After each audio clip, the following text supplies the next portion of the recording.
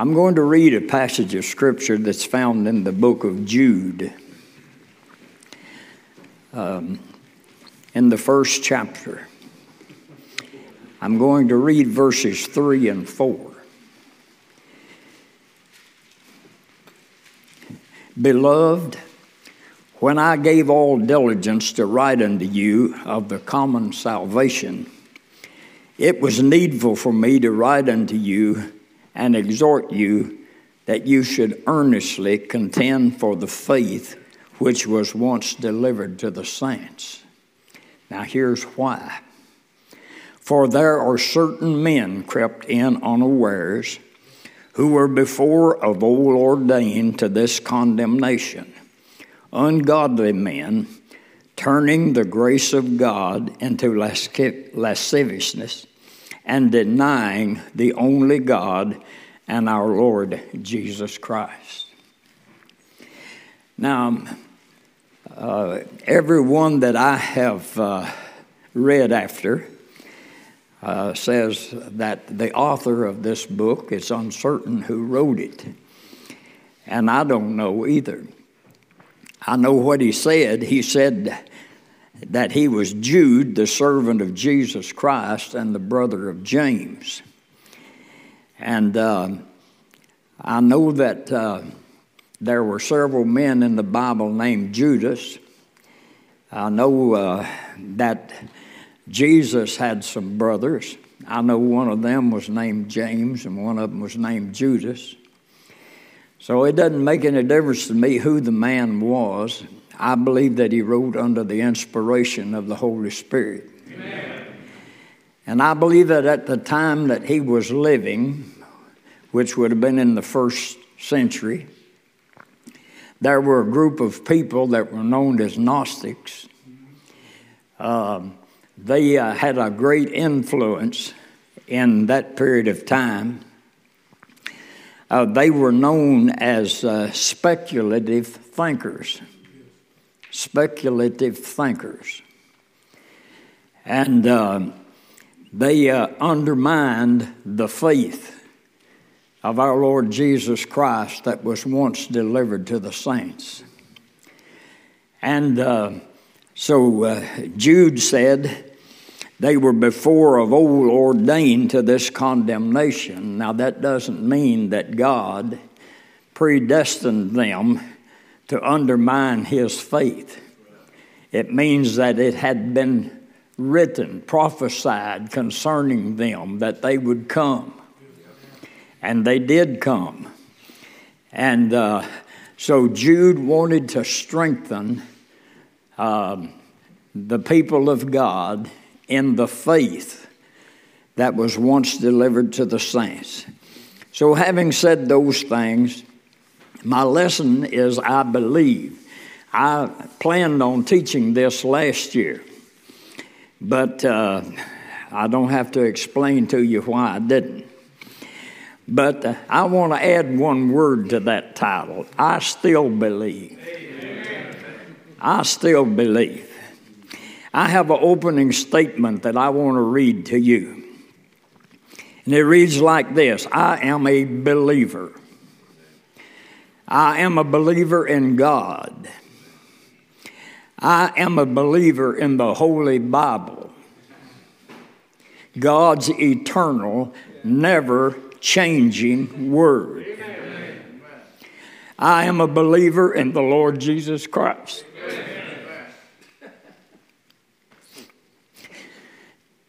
And as the songwriter said, my hope is built on nothing less than Jesus' blood and righteousness. I believe in the authority and the perpetuity of the church. The church that Jesus built. I believe in the faith, the fundamental doctrines that was once and for all time delivered to the saints. And that the church is the pillar and the ground of that truth. Amen. It is the foundation and the support of the truth that Jesus spoke. And therefore we are admonished to earnestly contend for this faith. Now, I believe that there are people like those people, people living today who are like those people that Jude wrote about, who undermine the truth of God's Word. And it seems to me, if I remember correctly, it's been some time since maybe anyone spoke specifically concerning the principal doctrines of the faith. And so I just wanted to remind you today, this is perhaps a little different, but in my lesson, I want to start with the very same place that everything began. And that is with God. I'm not talking about a God. I'm not talking about your God or your God. I'm talking about the God. Amen. He is the creator of all things. Psalms chapter 90 says, Lord, Thou hast been our dwelling place in all generations. Before the mountains were formed, or ever Thou hadst created the world. From everlasting to everlasting, Thou art God. Amen. And I believe that. Amen. I believe that God created all things. I believe that God is a spirit. That's what Jesus said. I believe He ought to know. Jesus is the Son of God. And He was in the bosom of the Father before He ever came to this world. So He ought to know His Father, shouldn't He? He said He's a spirit. And the psalmist said His name is Jehovah. And that means He's Lord. He's Lord over all. And He is God Almighty. Almighty God. God's presence fills eternity. We read in the book of Psalms, the 57th chapter of Isaiah, 57th chapter of Isaiah, where the Bible refers to God as He that inhabiteth eternity. That's eternity past. Before there was anything else, there was God. Amen. And even the present eternity, He is still God. Eternity is going on, even though you and I are living in time. And He will be forever in eternity past. And He is eternity future. He is omnipotent. Now I know you know these things, but I'm just giving you a little refresher course. He is omnipotent. That is, He is unlimited in power. There is nothing, the songwriter said, there is nothing, no nothing, that my God can't do. Well, maybe there is one thing. He cannot lie. The Bible said, let God be true and every man a liar. Regardless what any man says or any opposition that any man takes to God, you can believe this: God is the one that's right. Amen. So, He is not only omnipotent, He is omniscient. He knows everything. Amen. The Bible tells us that He knows the end from the beginning. He knew the end from the beginning. Not only that, but the Bible says He can see in the darkness as well as in the light. You can't even hide from God. He knows where you're at every moment of time. He's never been surprised about anything. Never been surprised.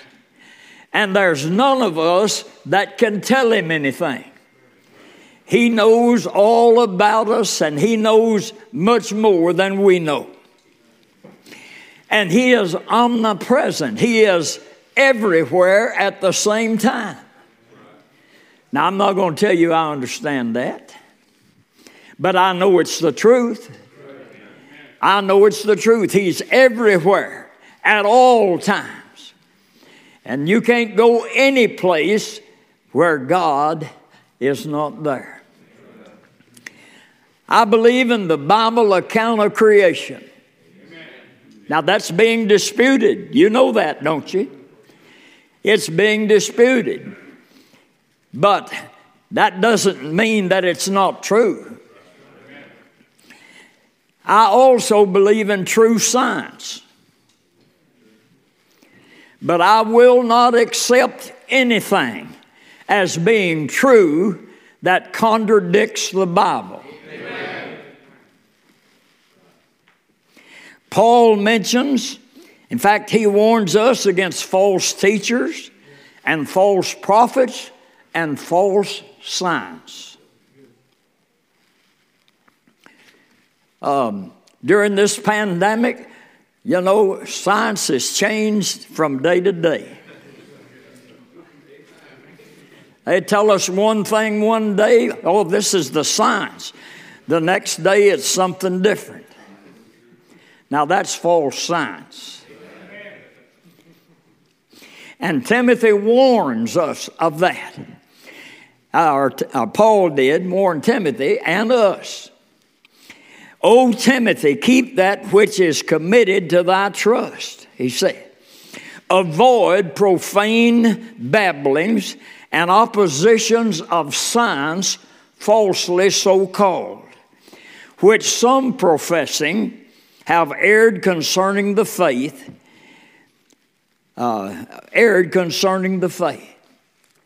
So I believe the Bible account. I want you to know that. I believe what the Bible says. Amen. I believe that God spoke the world into existence. Amen. I believe God made everything that's in the world. Amen. And I don't plan on changing. I believe God made the first man. And God made him a spirit being. He is a spirit being. And I'll try to explain that in this way. God made man a twofold being. He made his body out of dust. And then he breathed into the nostrils of that lifeless form, and man became a living soul. He didn't become a living body, but he became a living soul. Amen.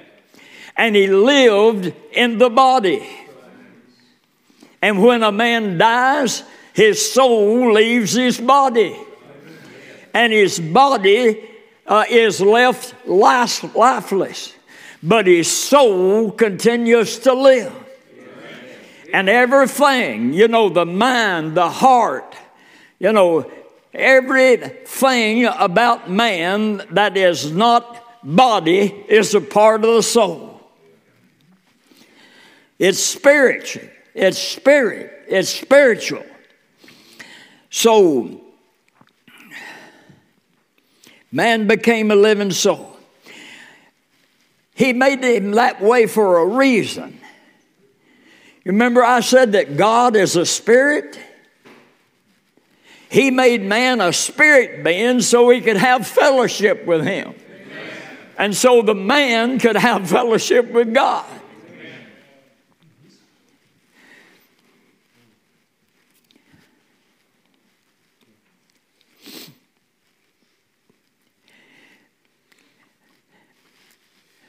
I believe that when God made man, he made him a free agent. God did not predetermine what Adam would do. He didn't predetermine his actions, and he did not predetermine his reactions.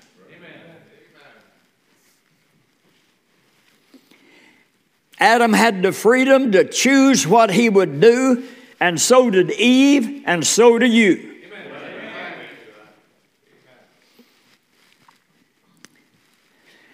Jesus, now you may disagree with this, that's all right.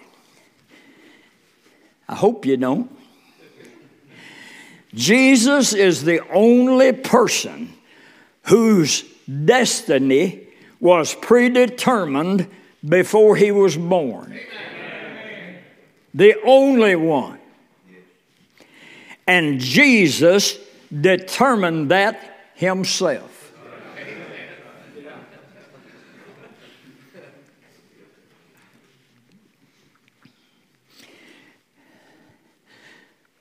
Adam had sinned,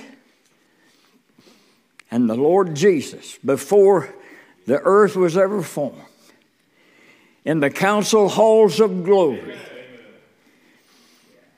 in the council of God the Father, God the Son, and God the Holy Spirit, Jesus volunteered to come to this world and become our Savior. Die on the cross. Pay the sin debt for those of us, all of us who cannot pay it ourselves. We didn't have anything to pay it with, but Jesus sure did. He became a surety for the covenant of grace. Israel entered into a covenant with God, and it was a covenant of works, and it didn't work out too good. The Bible said if it had been perfect, there wouldn't have been any need for any other covenant. You can't work your way into heaven. You're saved by grace through faith. All right. I want to say I believe the prophets. I believe the prophecies of the Old Testament were more than just predictions and opinions of men. I believe holy men of God spake as they were moved upon by the Holy Ghost. That's what the Bible says, and that's why I believe that. They were messengers from God to Israel, that he had not forgotten them. You know how many years it was between the time that God promised Adam and Eve that he would put enmity between the seed of the devil and the seed of Eve? Hundreds of years passed, and that promise was not fulfilled. But every once in a while, a prophet would mention it in one form or another. And it'd be a reminder of them that God's word is still true.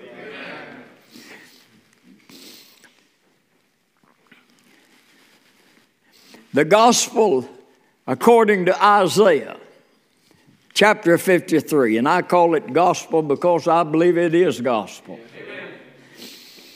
Is a good example. But the prophets also provided for us a history that is invaluable in understanding the transition from the old dispensation of the law to the new dispensation of grace. Amen. And we need to know that. Amen. I thought about when before John the Baptist was born, or maybe after he was born, and, his father was speaking under the power of the Holy Spirit, and he reminded him that God had not forgot his promise. God had not forgot his promise. All right. I believe that the one God manifests himself in three persons. God the Father, God the Son, and God the Holy Ghost. And I'm going to say in every conversion, the one God is active in all three persons. Amen. The Father who loves us draws sinners to Jesus, the Savior, by means of the Holy Spirit of God. And the Holy Spirit, He does the convicting, and He does the quickening, and He's the one who gives the assurance. I believe that happens in every conversion. We're born of the Spirit, and because we're sons, God sends forth His Spirit into our hearts, whereby we cry, Abba, Father. He gives us the assurance. I believe that you can know that you're saved. Amen. I believe the plan of salvation was foreordained, as I've already said, by the determinate counsel of God. And there is no respect of persons with God. Amen. The Bible says that God would have all men to be saved and to come to the knowledge of the truth. For there is one God and one mediator between God and man, the man Christ Jesus, who gave himself a ransom for all, to be testified in due time. Now therein is the plan of salvation. Therefore I reject the idea of a limited atonement.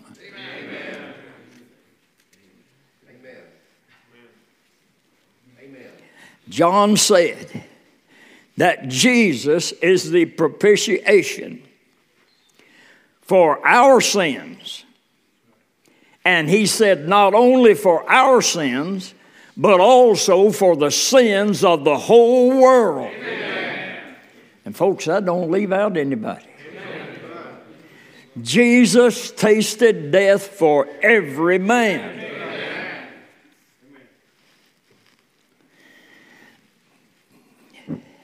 I want to read this. I'm doing pretty good on time. This is the fourth article of the New Hampshire Confession of Faith.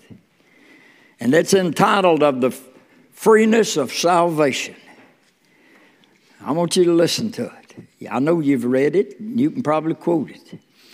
We believe that the blessings of salvation are made free to all by the gospel. That it is the immediate duty of all to accept them by a cordial, penitent, and obedient faith. And that nothing prevents the salvation of the greatest sinner on earth but his own inherent depravity and voluntary rejection of the gospel. And when he does that, it involves him in an aggravated condemnation. Jesus said, "He that believeth on him is not condemned, but he that believeth not is condemned already." Why? Because he hath not believed in the name of the only begotten Son of God. Now I want to say this. God has a determinate will with regard to the plan of salvation and regarding everything else as far as that is. It cannot be altered in any way. The plan of salvation is by grace. It's through faith in the Lord Jesus Christ. And the Bible says this: He that believeth on the Son hath everlasting life, and he that believeth not the Son shall not see life, but the wrath of God abideth on him. Now, having said that, God also has a permissive will, which allows for the free agency of man. The Lord is long-suffering to us, the Bible said, not willing that any should perish. However, God will allow persons who reject the gospel and die in unbelief if they choose to do so. God will allow it. It's not His will. He don't want it to happen. But if people don't come to God in the way He prescribed in order to be saved, they can remain lost and in their sins.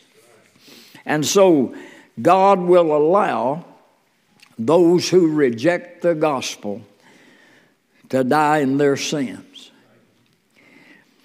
Now, don't be misled. God has foreknowledge. And I've already said He's omniscient. He knows all things. But He does not predestinate everything that takes place. I've heard people, they hear about someone that has died in a certain way, and they say, well, I guess that's just God's way for him to die. Now, God don't choose the way for you to die. And I won't go no further with that. I'll just leave it. I believe in grace. Where sin abounds, Paul said, grace does much more abound. I believe that salvation is wholly by grace. Absolutely, completely, and totally by the grace of God. Amen.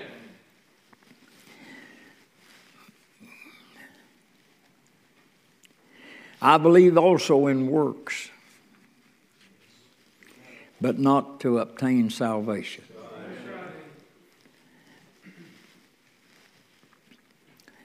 Some teach salvation by grace, but it has to be maintained by works.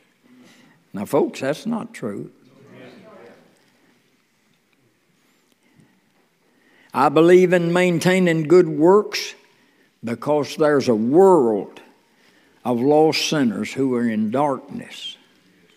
And we need to be harmless and blameless, the sons of God in the midst of a crooked and perverse nation, among whom ye shine as lights in the world, holding forth the word of life. That's why we need to be active and working for the Lord, because there's people out there that need to be saved. I also believe in heaven. Heaven is a paradise. I mean, it's a paradise. Jesus went to heaven, and I'm going to heaven.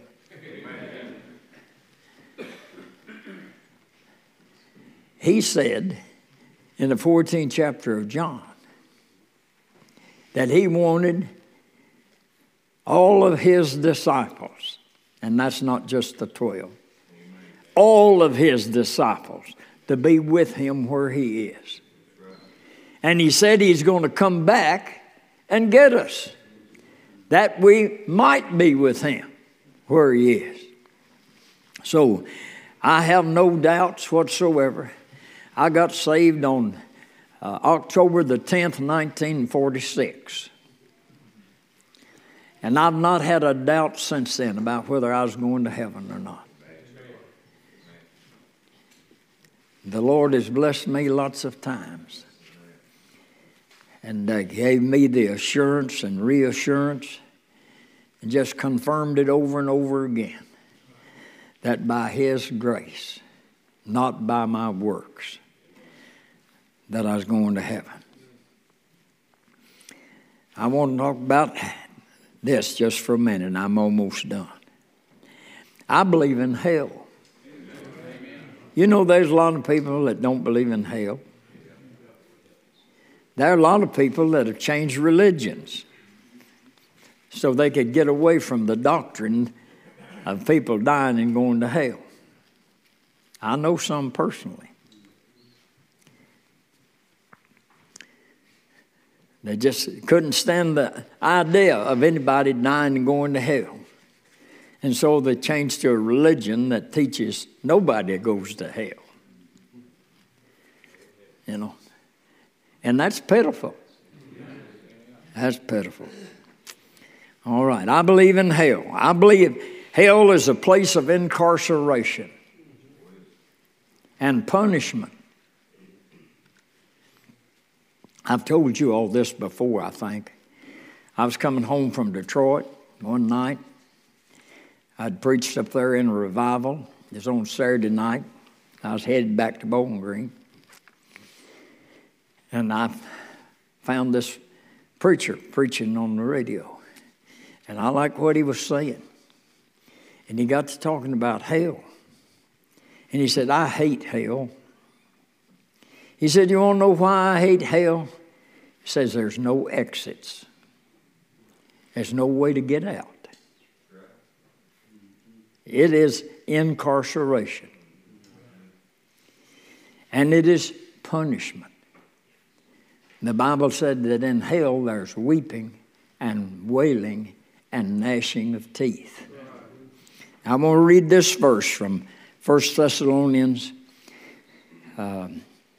beginning at verse 7. And Paul the writer, and he said, when Jesus comes to be admired in His saints, He will take vengeance on them that know not God and that obey not the gospel of our Lord Jesus Christ, who shall be punished with everlasting destruction from the presence of the Lord. Now that's what Paul said. And I believe it. I believe hell's real. And I believe we need to be warning people to get right with God. Amen. I don't know when Jesus is coming, but I know He is.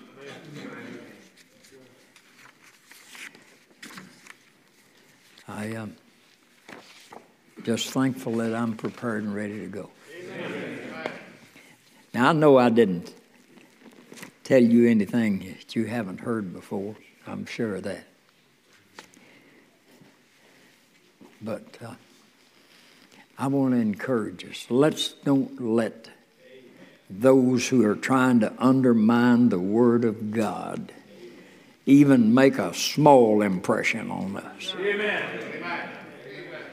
We need to earnestly contend for the faith. Amen. And that means that we are to promote it and we are to defend it.